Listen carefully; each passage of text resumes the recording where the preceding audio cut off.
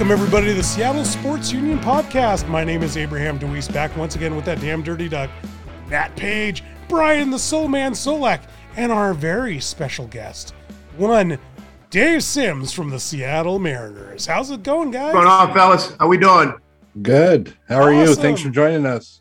It's all basketball tonight with an interlude with you guys here. Well, thank you very much. And I saw that the Zags, the mighty Zags, got knocked down by those Hoggies from Arkansas tonight.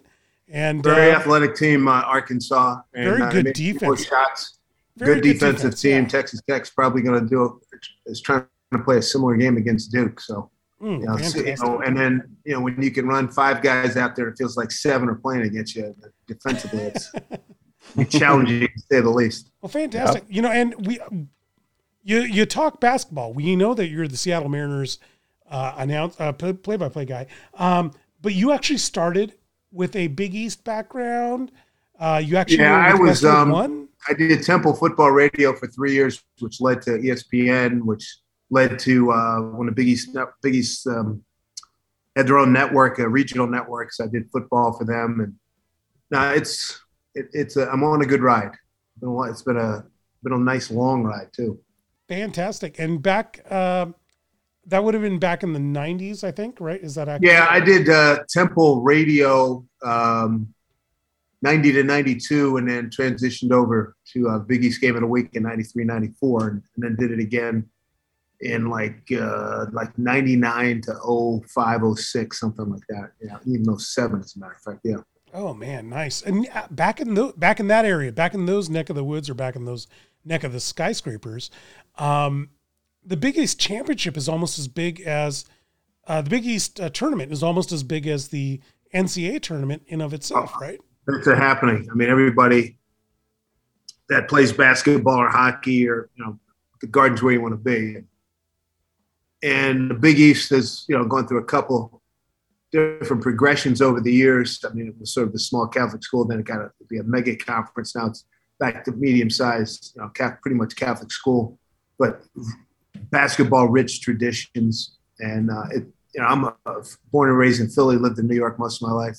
It's I'm familiar with them. They're familiar with me, and it's a pleasure to do those games. Fantastic. And I know we got to get to the Mariners. Matt and Brian are very angry with me because I'm talking basketball, but I got to ask one last question, and we'll get to that good old baseball. The question I have for you, Dave, is St. Peter's, 15th seed, right? Out of Jersey City, New Jersey. Yep, right across the river from Manhattan. And Shaheen Holloway was a coach. Was a player at Seton Hall some moons ago, and I did a lot of his games. I think he played for Tommy Amaker. And,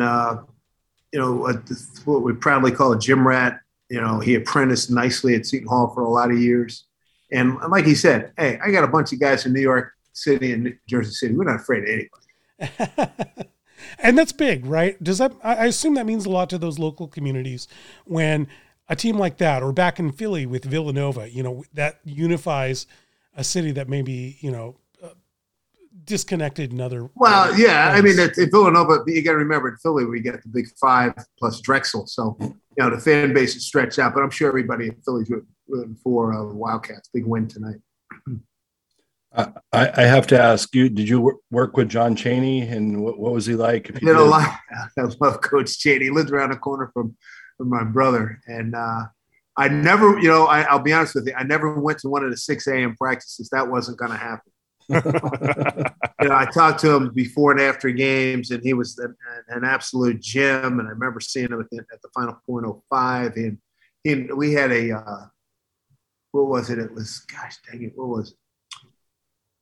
It was sort of a Black Coaches Association, and we had Black members of the media, and we all convened in a small conference room. And Coach Thompson was up front, Coach Chaney was in the back. We had some other guys, and it was like visiting two Wizards of Oz. Just two brilliant guys, the truest definition of alpha males. Big John and John Chaney. Woo! And boy, don't get on their wrong side, but they've helped a lot of people over the years. Sadly, both of them have left us recently, and they have left a tremendous legacy. I know Mike Wilbon and those guys down in D.C., they swear by Big John, and the guys in Philly say the same thing about John Chaney. Right on. And one more quick question. I know we want to talk baseball with you too, but I read somewhere online that you were a catcher growing up. Is that correct? Because I played catcher up till college, and let's say I played 4 years I lettered 4 years in high school. I caught the last 3 years. There was a senior, and it was at a prep school, and I was a better catcher, but he was a senior and came from and it was one of those situations. I'm not complaining, but that's just what happened. And I caught in the college. I loved it. And McCarver and Torrey were my two favorite catchers growing up, and the bench, of course. And it's nice to be, you're sort of like the quarterback of the team, and you can take charge. In those days, it was pretty physical. So I mean, you gave and you took. So given the way the rules have been straightened out a lot since Buster Posey got ripped, a few years ago. But no, I enjoyed it. It's a great experience. Both of you guys are former catchers. What do you guys think about those new pads that they wear behind their knees? I've had that for a while. You mean the one that like in the crook of your knee, it looked triangular? Yeah. Cushion, yeah. Does that extend? I assume that extends the lifespan of a catcher these days, right? I don't know I wouldn't go that far, but it's all about comfort. Yeah. It's all about comfortability. Wouldn't it help you get up faster? I mean, like use a little spring, maybe. Matt, it just gives you a nice cushion where where the knee bends and then calf. Yeah. And I don't. Oh. There's no explosiveness in it. It's again, for me, and I didn't remember by the time I hung them up. Those were, I think, a little bit after I stopped playing. Okay. Matt, these are not LA Gear shoes. They don't have little catapults in them that make the catcher just explode. That would be pretty cool. What was that? The old shoe, the sneaker. You pump it up. Hey, it's gonna make you jump. Yeah. Oh yeah, the Jordans. Pump it up.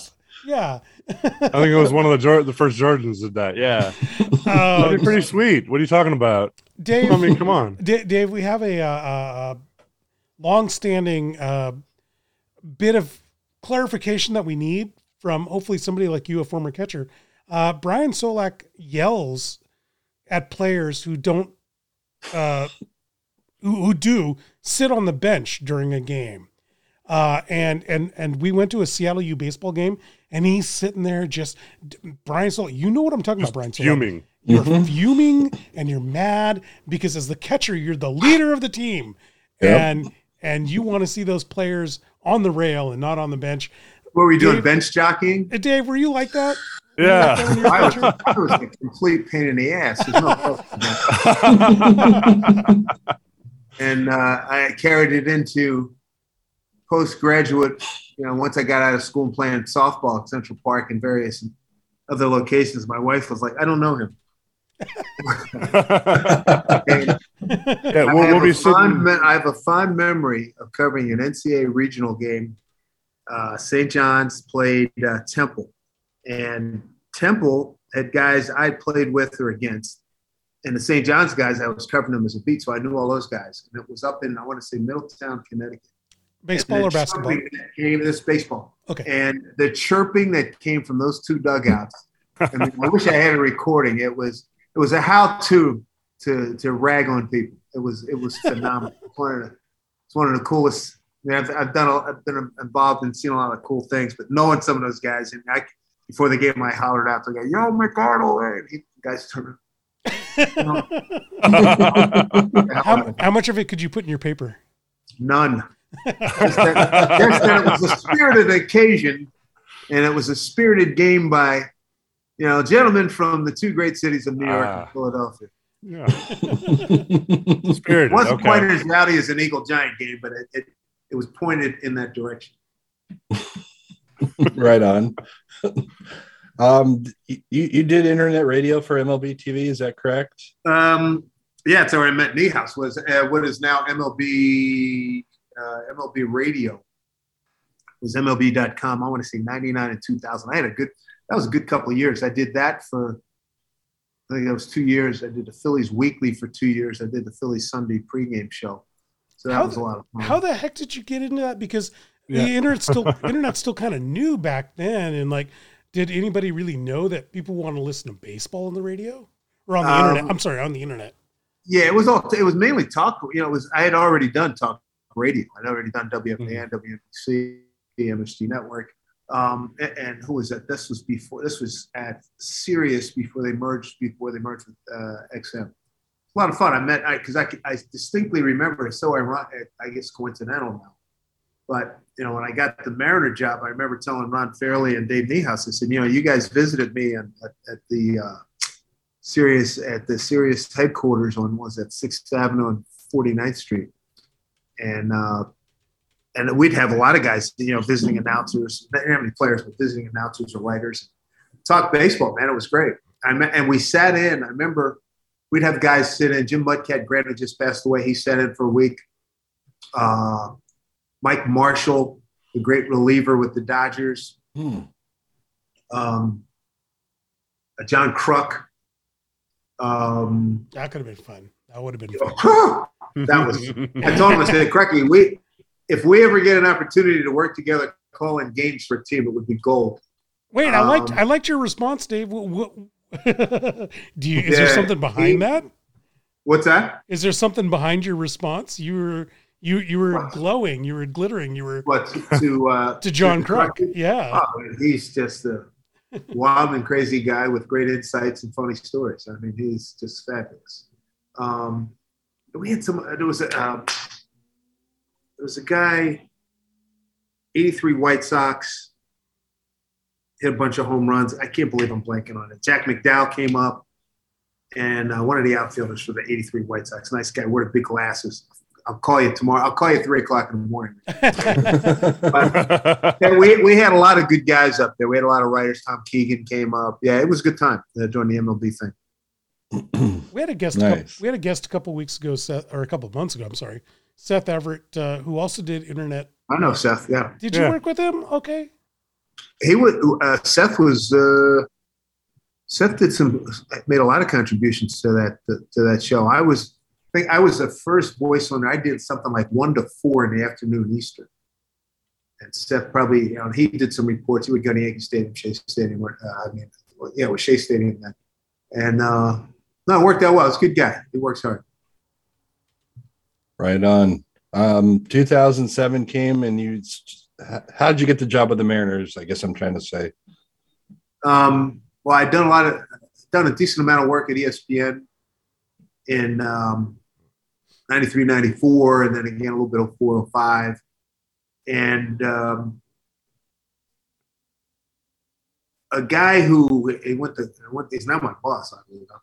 He had gone to school at Syracuse with my brother-in-law. He called my brother-in-law, who was working at the Cosby Show at that time. Said, hey, Ron Fairley is leaving. Dave should put it in. And, I said, Ron Fairley does color. I don't do color. I do play-by-play. He said, you need to put in anyway. And anyway, so I sent in a tape. I had a few people call on my behalf. And, I was one of probably 100 guys put in for the job. And I remember meeting with Chuck Armstrong, who's president, longtime president. And I met him. We were at some club on 4th Avenue, I think. You passed the Armstrong family test. Congratulations. Didn't hurt that I had Coach K and a few people call on my behalf too. So, no, that's how it happened. I mean, stranger things.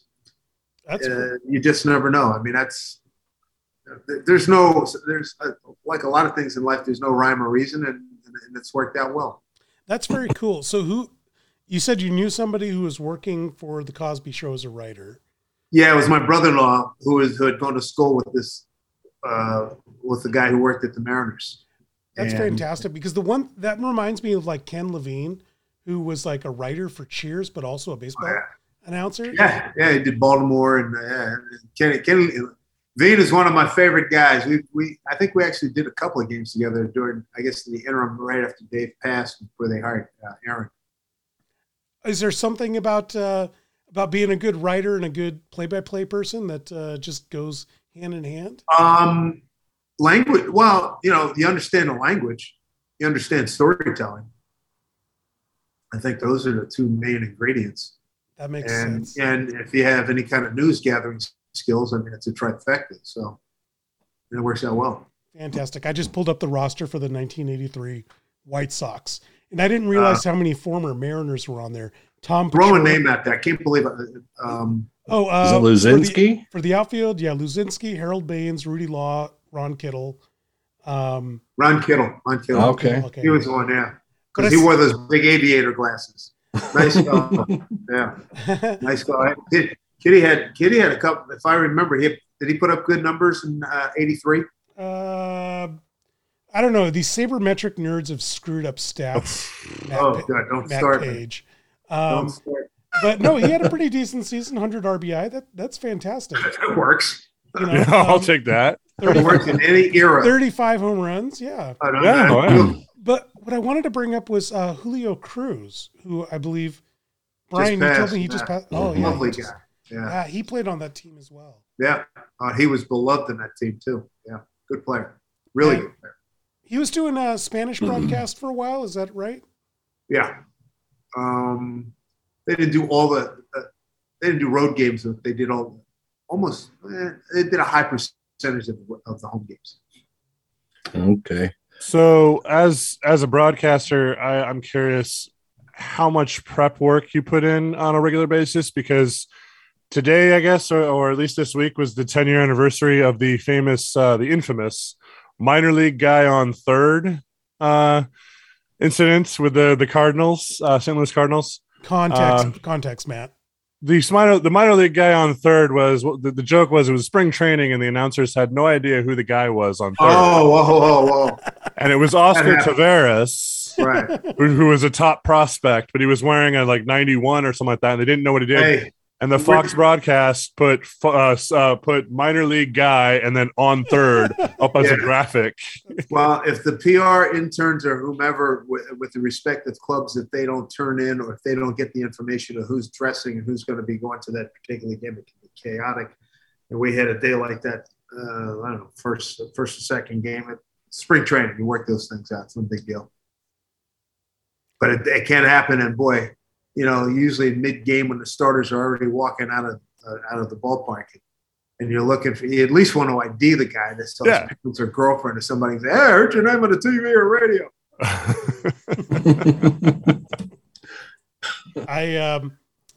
I ran into a guy at a bar, and the guy at the bar said to ask you a question, Dave. This is the beginning of a joke? No, this is not the beginning of a joke. Well, it could be. It depends. I know, and it sounds so-and-so walked into the bar.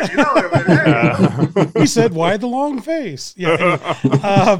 No, he said to bring up, "Hey, Lloyd, do some delivery for the truck." To the airport. That was a thing where I probably had I had like a seizure in the middle of a big moment.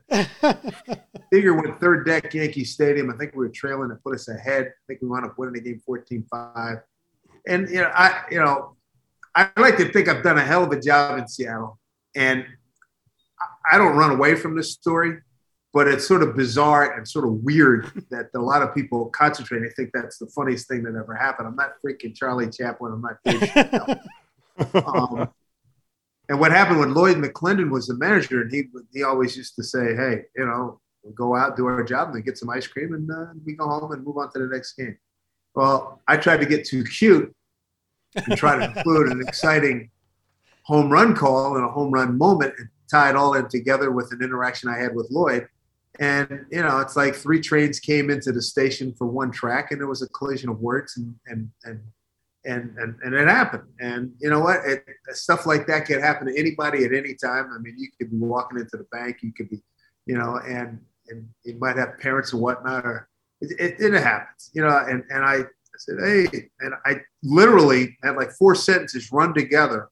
And I started one, I said, "That's not making sense." And I started another, and that's even worse. And then the third time, and then the fourth time was just all bungled. So I just let it go. So I went in and I told Lloyd, and Lloyd was like, "Eh." But everybody, I think it's cool that I acknowledge that and don't run away from it. You have to own it. Let it effing go, for crying out loud. Jeez. I mean, give me a break.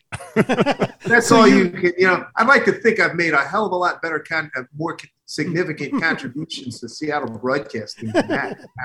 And name me a broadcaster who doesn't have, it may not be as big as that one, but some kind of mistake. I mean, we're freaking human, and you're going to make mistakes. And the beauty of baseball, again, you're a superstar if you fail 70% of the time.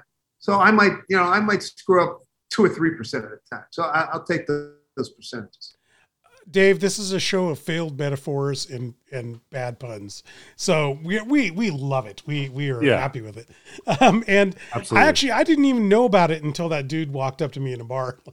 Yeah, everybody thinks it's like really cool to send me a tweet about something like, hey, that's not original. It's 457th time I've heard it, and it's not funny anymore. It'd be kind of like if everybody knew about your past and said, hey, remember when you got dumped at the prom?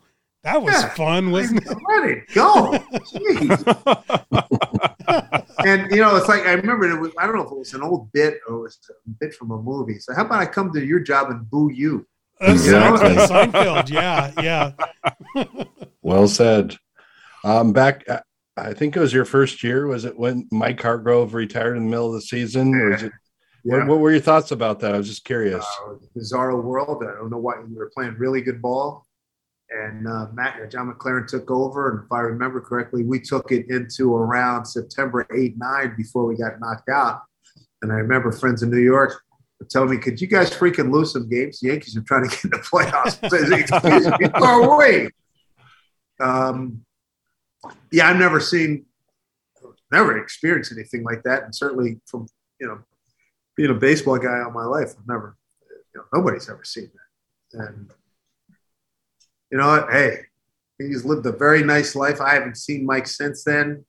I'm not going to say I was close to him, but we had a professional relationship. And, that was just one of those weird happenings, man. Yeah, right on. What was it like working in the knee house for a few years before he passed away? I didn't really work with him. I mean, I flew on a plane with him. I sat next to him. You got to remember, when the game started, I was on radio with Riz. Yeah. He was on TV, and then after 3, we'd switch. So, and on a couple of 3 occasions, Riz would take if by chance we weren't on TV, and Riz would take a blow. I might have done a couple over. What do you figure? From 2007 to 2010, if I did 10 games with him, that was a lot. There might have been a few in spring training. I enjoyed his company. It was fun. He had great stories. You heard a lot of great stories that were airable. There were a lot of great stories that weren't airable, and he had a hell of a run, boy. It was a beauty. We talked a little bit earlier about the storytelling aspect, and I wanted to ask what's different about baseball from other sports, where people fall in love with these broadcasters, or they hate the broadcasters. Because we're in your home every freaking night. I mean, I've had more people. I mean, I've had people. Oh man, it's a pleasure to have you in our living room every night, or in the car. We're on radio in the car. It's so intimate, and there's so much time, wrapped around a baseball game. So you have a chance. Like what were we talking about today? I was on radio with Aaron Goldsmith today, and he was recounting. I love your cat. That's a full-grown cat. How old? Thank you. Oh, she's like 12 now. Wow, nice. Our official mascot. Yeah. Sorry.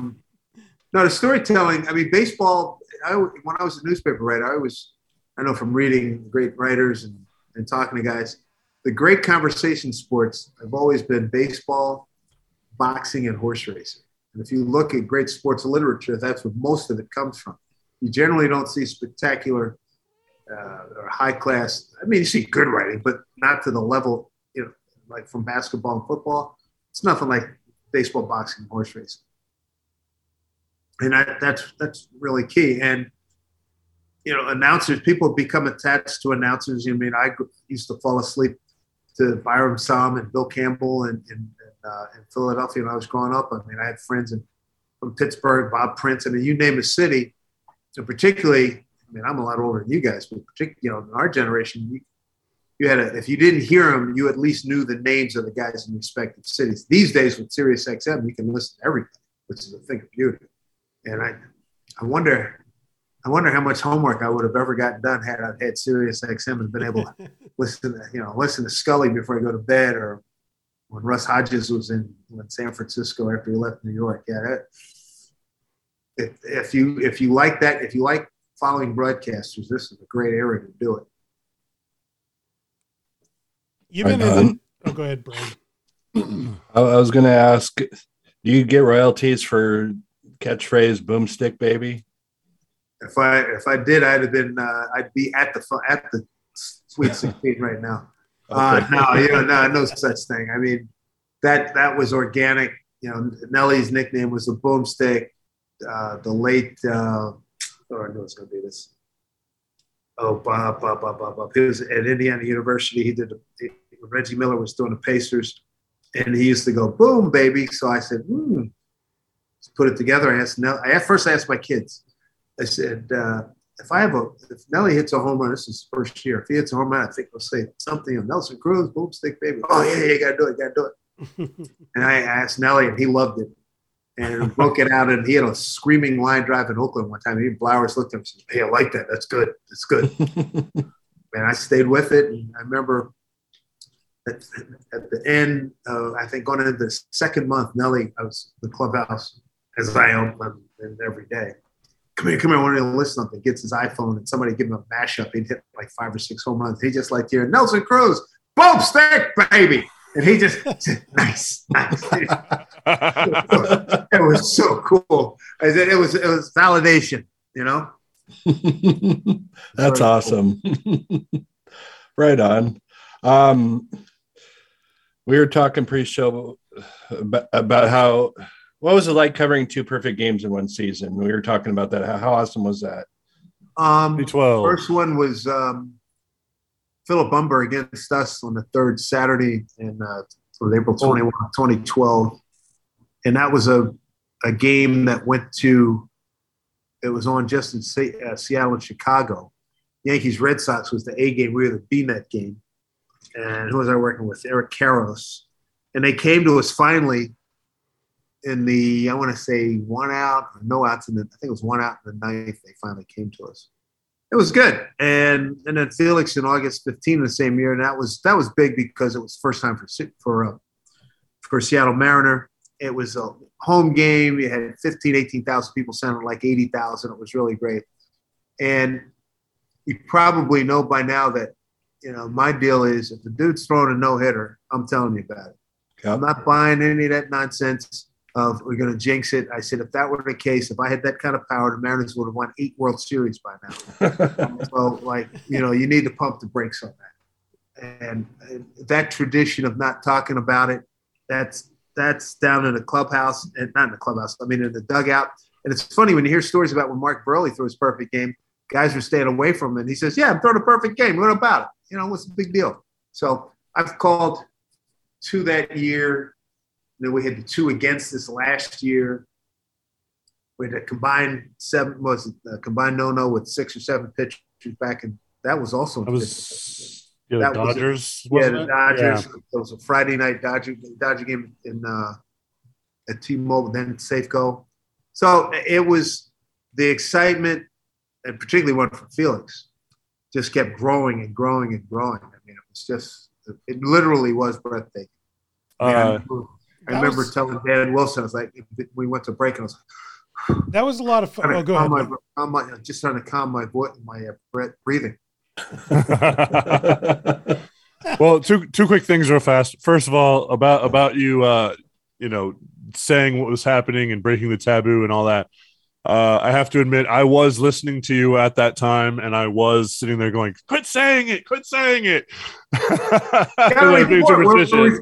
We're reporting. I know, and I agree with you. You don't have the power to break it. It's not. But I was being superstitious. Yeah, and I'm not superstitious either. And people are saying, I know a whole bunch of announcers, they've not been able to get a hit. Don't be coy. He's got a no-hitter. Come on, it's baseball. It's not like some kind of. You're not some Navajo code breaker. I mean, come on. No. And then the second thing was, I want your honest opinion. That last pit and Philip Humber's perfect game. Was that last pitch outside the zone to Brendan Ryan? Because I think it was. I think it was too, but I flushed so much of that. But it was. Did he foul? I thought he fouled it off, and what? AJ had to throw it down to first. It was a check swing. He didn't swing all the way, and then Krasinski dropped it. Yeah, I'd have to go back and listen to the call. I think I sort of remember that I had like a question mark in the tone of my voice as I was watching it because it looked a little dicey. Yeah, okay, fair enough. So you're talking about excitement, and the one thing I think about, and I've talked to Brian and Matt about this before, is that here in Seattle you have college sports. Everybody has their little colleges they like. NFL people are Seahawks fans or they're fans of what else. But I feel like the Mariners are the region's team. Yeah, well, I think the 45,000 plus that showed up October 1, 2, and 3 answers your question. Yeah, you answered it basically before I got out. Is I feel like if things work out like they were headed last season, it's nonstop party time. It's nonstop Mardi Gras this season. That's the beauty of 81 games. Yeah, you bet. No, I mean, I've heard ad infinitum from people who were born and raised and were around during those glory years and say, we used to sell out every night. I can remember so many nights, I used to get excited if we had 15,000. I'm hoping that this will be a big year, obviously, and to pick up where we left off with that excitement, the momentum that was created that last 2.5 weeks in September last year. Yeah, it'll be nice to see T-Mobile Park as full as it was. I remember going to the first couple of years in the early 2000s, 2001 especially. There wasn't an empty seat in the house every single night. It was crazy. It's not like you're going to win 116 every year, but I know exactly what you're talking about. And this was after, I know from talking to Dave in Niehaus, that he went from 77 to 91 before they even got over 500. So I can understand busted loose once you get some success. I get it. Excitement. I feel like the Mariners now have a plethora of exciting players to talk about. We've always had one or two superstars, but boy, oh boy, Julio Rodriguez, Kelenic, Robbie Ray now. That there's guys like I can name more than 5 guys off my. Yeah, right. Good point. That's a good point. Yeah. No, it's a nice situation, and I hate to keep harping on this about there's guys going to come. I want to know. I'd like to. I'm not going to be doing this for much longer, so let's get a couple W's in here. Let's win a pennant or two. But there are waves of dudes coming up, and Julio Rodriguez had a base hit today, a hard smash up the middle, made a nice catch in center field. I'm telling you, with his personality and his abilities, he has a chance. If he can get out of the gate for a couple, 3 years and just put up big numbers, he's going to be on such a huge pedestal here in this town, in this region. Didn't Monday Julio crushed one over the beer tent in Peoria? Dude, that was one of the most vicious shots I've ever seen. It was insane. Mm-hmm. It might not have landed yet. It was. Oh, and what I wasn't on the. Was I working that game? Yeah, I was working that game. I wasn't on the call, but that ball could have hurt somebody out in the hospitality. And I took a picture of the area, and posted it and put a red line and when Julio went here. And I think anymore as we move forward and as he continues to develop. You only have to say Julio. It's just like when Griffey was here, you just had to say Junior. That is so talking about it. The kid so electric, so exciting. He's a vivacious personality. He's just, he's built like crazy, and he's 5 tools too. Yeah, we got a chance to watch him last year in Everett, and you two did. I missed it. Yeah, we did. Yeah, Abraham somehow missed him the entire time he was there, but we were. Immediately, this kid's superstar. This kid don't forget this kid's name. Remember Julio. It'll be easy. It will be easy. Yeah. Do you have who is your did you have a favorite broadcaster growing up? I mean, who's your favorite of all time? I had about 2 platoons worth. 2 platoons worth. So a company. I watched all the sports in Philly. So I mean, Gene Hart was a great hockey announcer with the Flyers when they went from their infancy, and they wound up winning, back-to-back cups. Bill Campbell did. He did the Eagles 60 championship. He did the Sixers. He was around, but he lived a long life. He broadcast when Dr. J came to the Sixers. Richie Ashburn was a great ex-player and funny as heck. He and Harry Callis. I mean, those guys in the local scene and nationally. I used to listen to Marty Glickman when we had season tickets to the Eagles games, and I used to hear this distinctive voice, and he wound up being a sort of a rabbi for me and other young broadcasters back in the mid '80s. So he's up there, and then the usual suspects: Gowdy, Mr. Scully, of course. Tom Brookshire worked in Philly. I always liked his work with Pat Summerall, John Madden. I mean, like I said, I could go on. Jim Simpson was always this number 2 or 3 guy at NBC, and he was fabulous.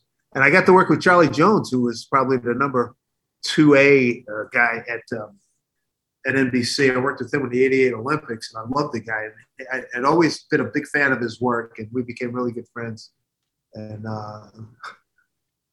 he was a beauty. So there's a bunch of guys out there. Oh, okay. Besides you, do you have a Mount Rushmore of broadcasters? Scully's number 1. Wow, that's a good one. I almost hate doing this.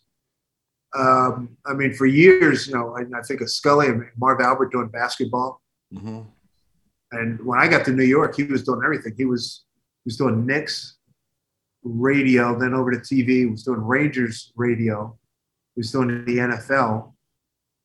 He did Monday Night Football for a while. And he was an advocate for me when I put in for the sports talk show, sports night talk show at WNBC Radio. So I would say Scully and Marv, those 2 jump out at me. Oh, football, baseball, basketball. Good God. Let me just stop right there because fair enough. There's so many guys out there. I feel like if I don't mention them, and Scully, because he's just so universal and just so doggone good.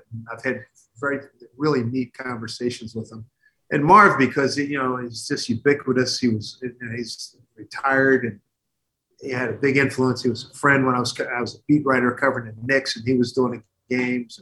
He's just a really good guy. I mean, Costas is up there too. So I mean, I could go on for an hour on that. My next so many question. Guys. Oh, now that I think about Dick Enberg. I mean, here we go. Yeah. Go to another topic. Okay, I'm going to go with severe. Keep popping into my head. I will go with severe tonal whiplash here, because the one thing I bring up to Matt and Brian a lot here on this show is baseball doesn't seem to do as good of a job with superstars as some of the other sports. I think about and the sun is yellow. No kidding. I was just thinking about Mike Trout and Andrew McCutchen and why their face wasn't on every billboard back Trouty always says, and I like Mike, and he's from the Philly area, and we're both fanatic Eagle fans, so that was our immediate bond when I met him. And even now, matter of fact, I saw him in an Eagles game a couple of years ago. Trouty! He just wants to play ball. He doesn't necessarily want to be the face of baseball. Before he got hurt, before the last couple of years, he was. And the baseball we're doing well. Nobody's going to the poorhouse. But in terms of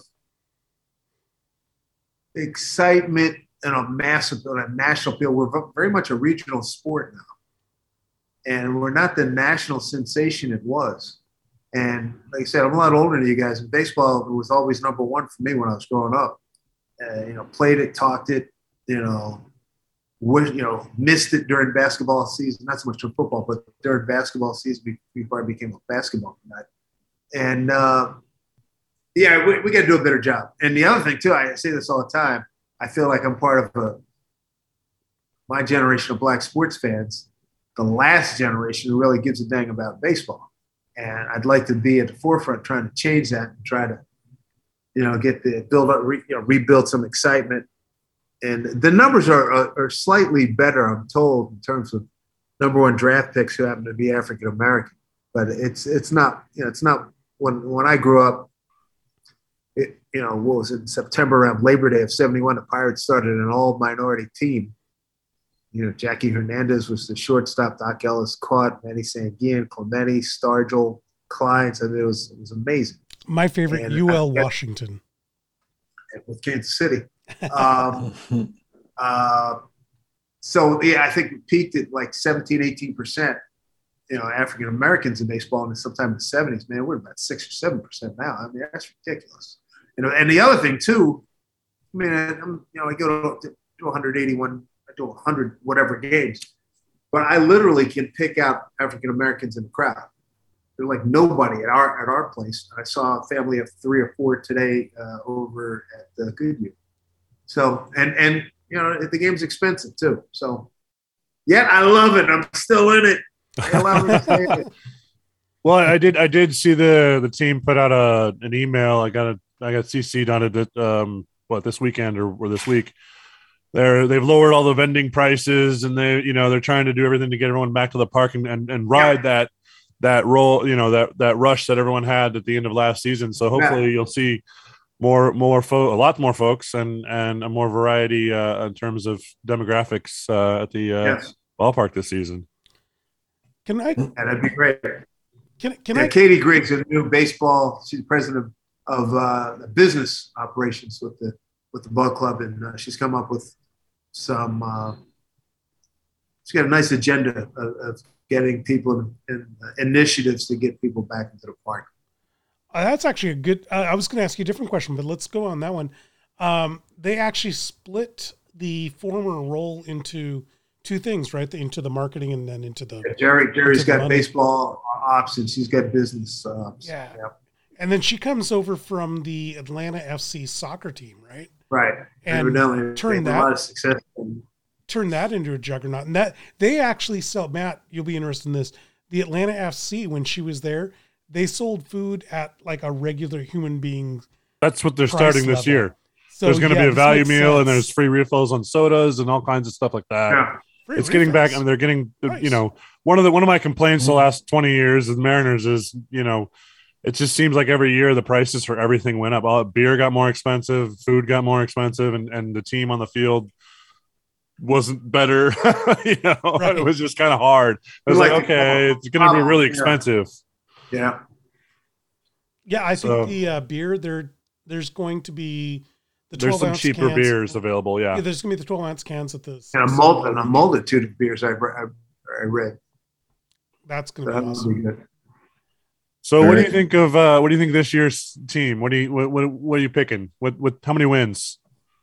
Oh, last year I was way off. Don't go by me. I was thinking 65, 70. Last year we won 90. So, wow. I mean, a lot of comeback wins, 1-run games, extra inning games. Hit with a really good batting average in late game situations. The bullpen was spectacular.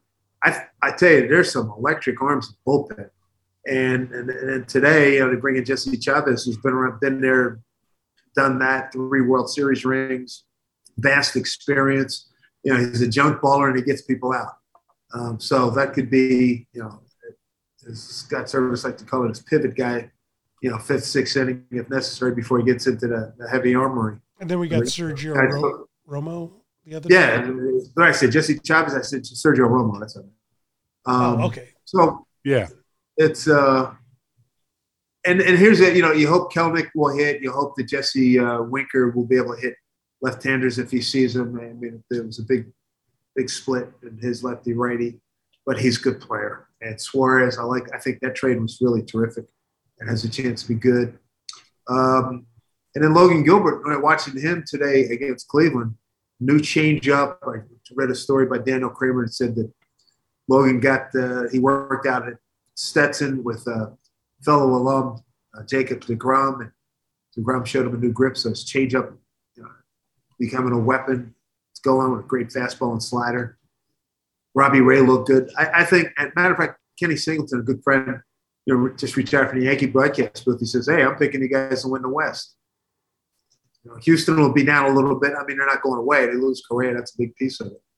But they got, and the Angel pitching, they still have pitching problems. Texas is not ready. A's are blowing up their team. So there's an opportunity to be breathing on the neck of the Astros. I like it. And there's got to be some point at which we finally hit on a prospect.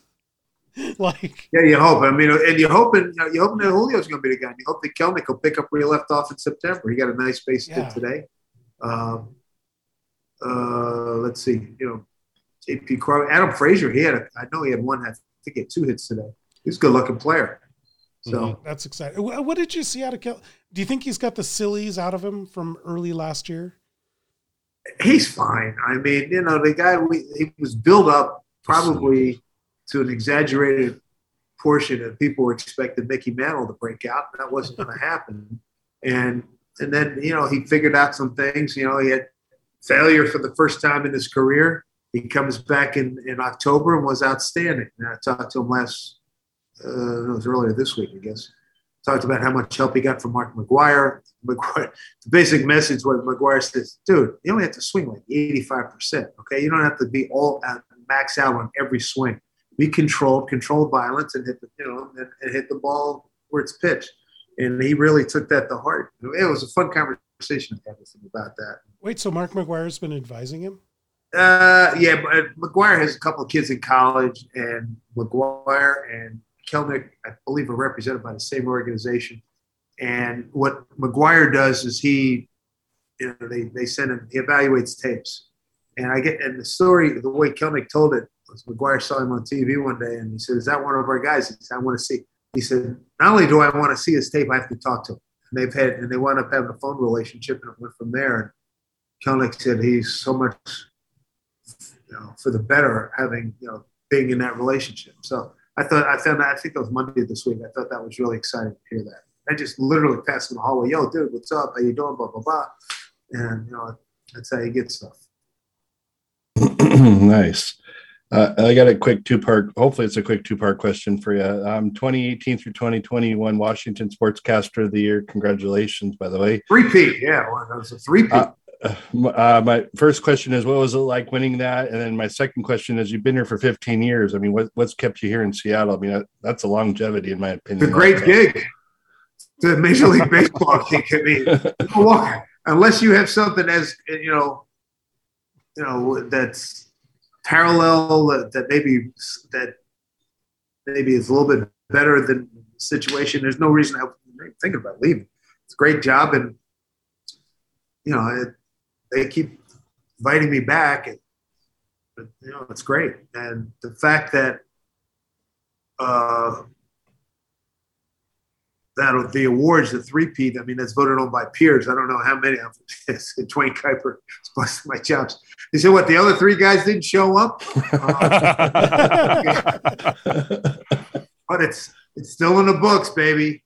And it was voted on by peers, National Sports Media Association. So I'm proud of that accomplishment. I was blown away. I mean, each year, I get the call from Dave Goren, "Hey, you won it. Hey, he won it again, and he won it again. So it's very satisfying to know that people like what you do, and just keep rock and rolling, man.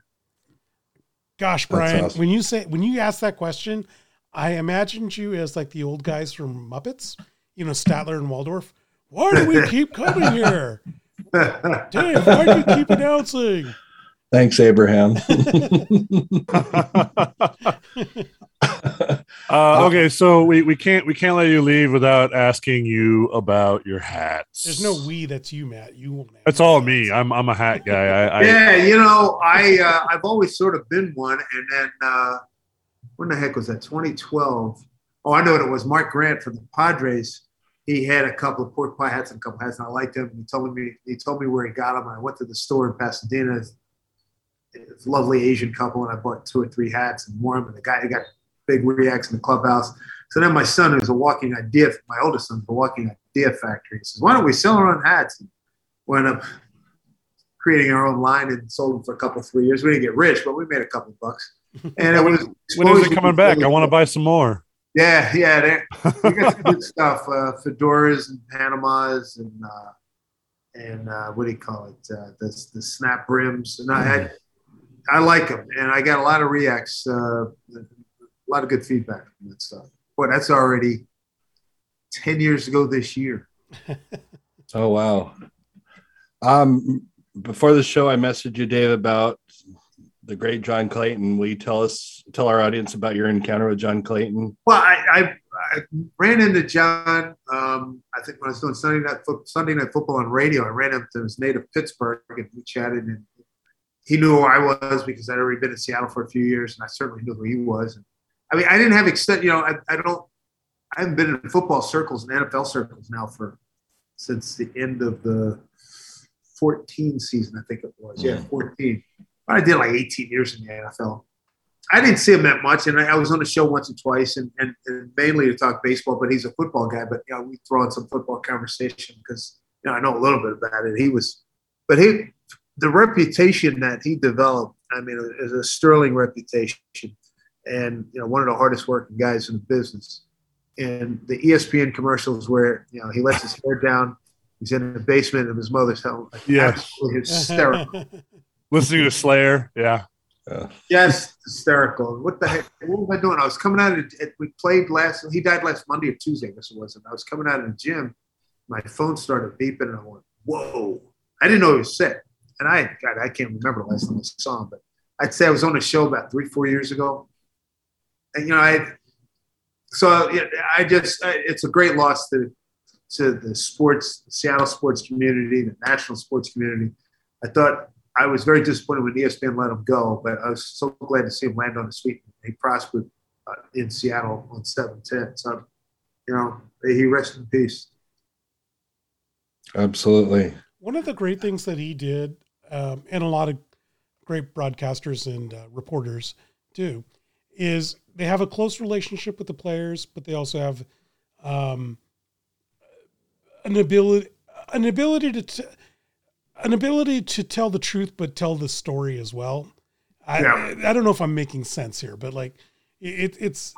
Well, if you're around long enough, you're going to find out. You're going to make contacts, and if you're solid, you're reputable. I mean, you're not backstabbing anybody. People, you build up trust along the way. You build up your reputation, and people, that's the word that goes around, and people respect you, and you can get your information, and get your stories. Yeah. Okay. I got one last question for you. I'm sure you've had many great interviews over the years, but can you think of, I don't care which sport, but one particular interview you would care to share with us? I've been fortunate. I've had a million of them. One that happens to come to mind, the late, great John Mackey, the late, great Floyd Little. I had a conversation with them at Mickey Mantle's restaurant when I was at WFAN. That would be like 91, 92. And it was amazing. And the other thing I remember about that interview, it was Christmas time, and O.J. Simpson was walking by. This is pre-1995. Okay. And we waved him in, and like he walked in, and like the temperature in the room just went up. Everybody, oh man, O.J. Simpson. He was at the peak then. It was so cool. He came over and said hello, and he said, "Listen, I have to get over to NBC. I got some things I got to do. You going to be here tomorrow?" I said, "Yeah." He came back the next day, gave me a half hour. It was amazing. I've been lucky. The other day, I was telling a story on the golf course yesterday. We were in Pittsburgh. We got to play at Arnold Palmer's course in Latrobe twice. And the second time he was there. And he was over in the corner, and we waved at him as we were in the clubhouse and the dining room.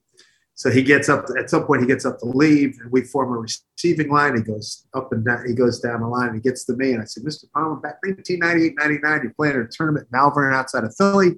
And I was working at Fox Philly, and you were kind enough to give me a few minutes to answer a few questions. I just want to, again, thank you." And he looked me in the eye and smiled. He said, "No, Dave, thank you.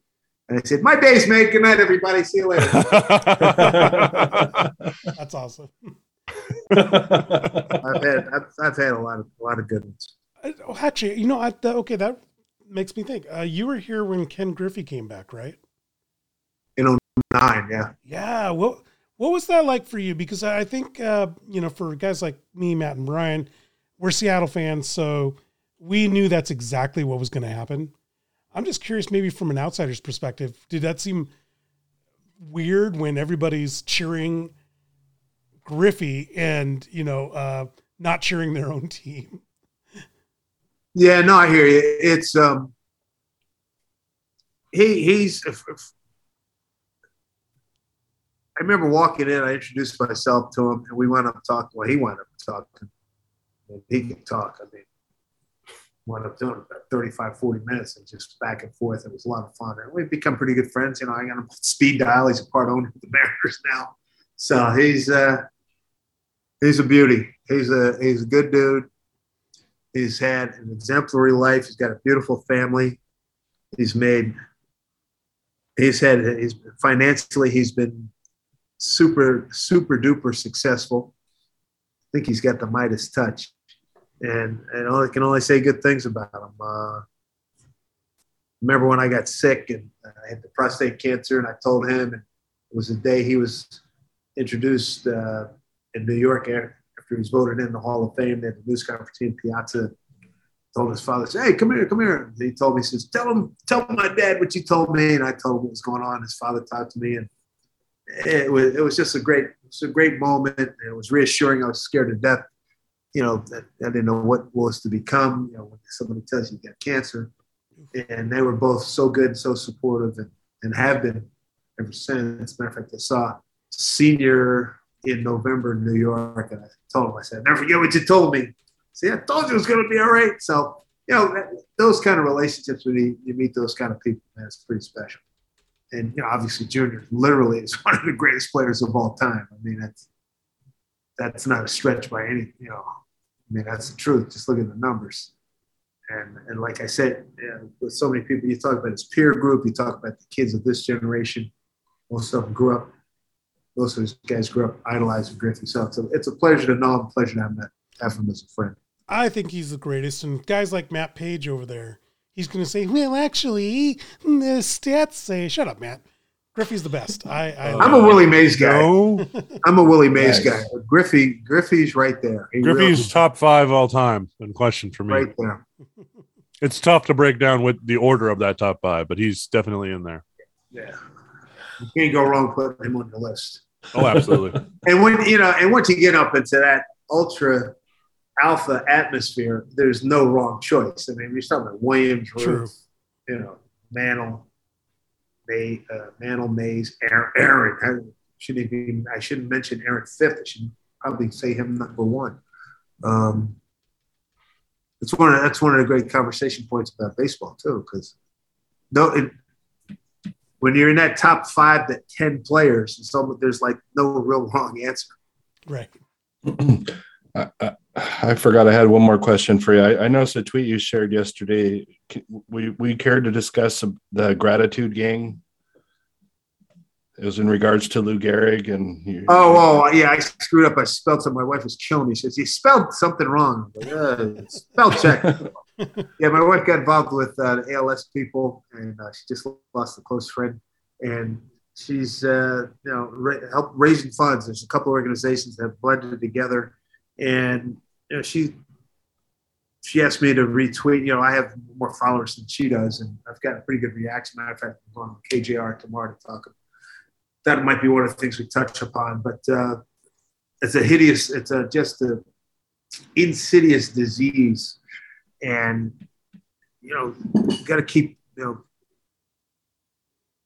raising funds to help researchers try to conquer this thing, because it is debilitating beyond words. It's scary as heck, and there's a lot of people out there, a lot of organizations come together to fight it. So that's basically it. What's the day? Is MLB going to be honoring that day? Yeah, I think it's June 2th. It's Lou Gehrig Day. Okay, and that's I think that was better late than never. I'm glad that was instituted by Major League Baseball. I mean, he's certainly one of our greatest heroes in the game. And my goodness, you go back and look. As a matter of fact, that YouTube recently, somebody, I don't know who it was, but they found some old film of he and Ruth taking batting practice before a game. And it's really cool. I mean, it's nothing fake. It's a real piece of film with the audio, and you get to see their swings. And it's, if you're a baseball fan, it's just like, man, I wish they had widened out and had a high home camera and maybe had a center field camera so you could see everything the way we've been consuming baseball all these years. Well, fantastic. And Dave Sims, we're so happy. The pleasure is all on this side of the screen for you spending your time with us, for being. Well, you're very fortunate because Duke is on, and I'm there at 49 all with 10:35 to go, so I can. He took a little. I was distraught in the first couple 3 minutes when they were down 10-2, and I think, oh, geez, I'm going to have to turn this thing off. Don't you do a serious show with Mike Krzyzewski? Yeah, 15 years, yeah. Okay. Coming up on Monday this week. We had Charles Barkley and Tim Kirchin. And oh, wow. Those shows are available on demand on SiriusXM. Right on. Well, fantastic. We always like to end our show on an upbeat, and we call it shout outs. I'm gonna go ahead and start this one off and say shout out to my own father, who's still going strong and finally has baseball to complain about. So it'll be good. Oh boy, I get the juices going. Every year that I get to listen to my dad complain lets me realize how much I love and cherish him. So. How old is he? How old a man is he? 86. God bless. Yes. That's awesome. Over to you, Matt. I want to give the shout out. My credit is to Mr. Brian Soulman Solack for getting us some amazing guests, including Mr. Sims here and some others in the past, and hopefully a few in the future. Thank you. Brian, over to you. I got two shout outs, one to 710 Seattle Sports and to Seth Everett, who both had two amazing tribute shows to the great late John Clayton, rest in peace. So, but they had a bunch of people on and they shared stories. So I want to thank you guys for that. And then my father is turning 80 next week. So I just want to say happy birthday to my father. Thank you. Happy birthday. I like to hear stories of longevity. Yes. Absolutely. And finally, you, Dave Sims, I'll let you close out the show with you. I shout out to Mariner fans. Get out to the ballpark. I think we got something brewing here. It's going to be fun. All enjoy the ride together. Awesome. Thank you very much on behalf of Matt Paige, Brian Solack, and our guest, Dave Sims. My name is Abraham DeWeese. This is the Seattle Sports Union podcast. We'll see you guys next week. Thanks a lot, fellas. I got to finish dinner and watch this game so I can have hopefully positive things to talk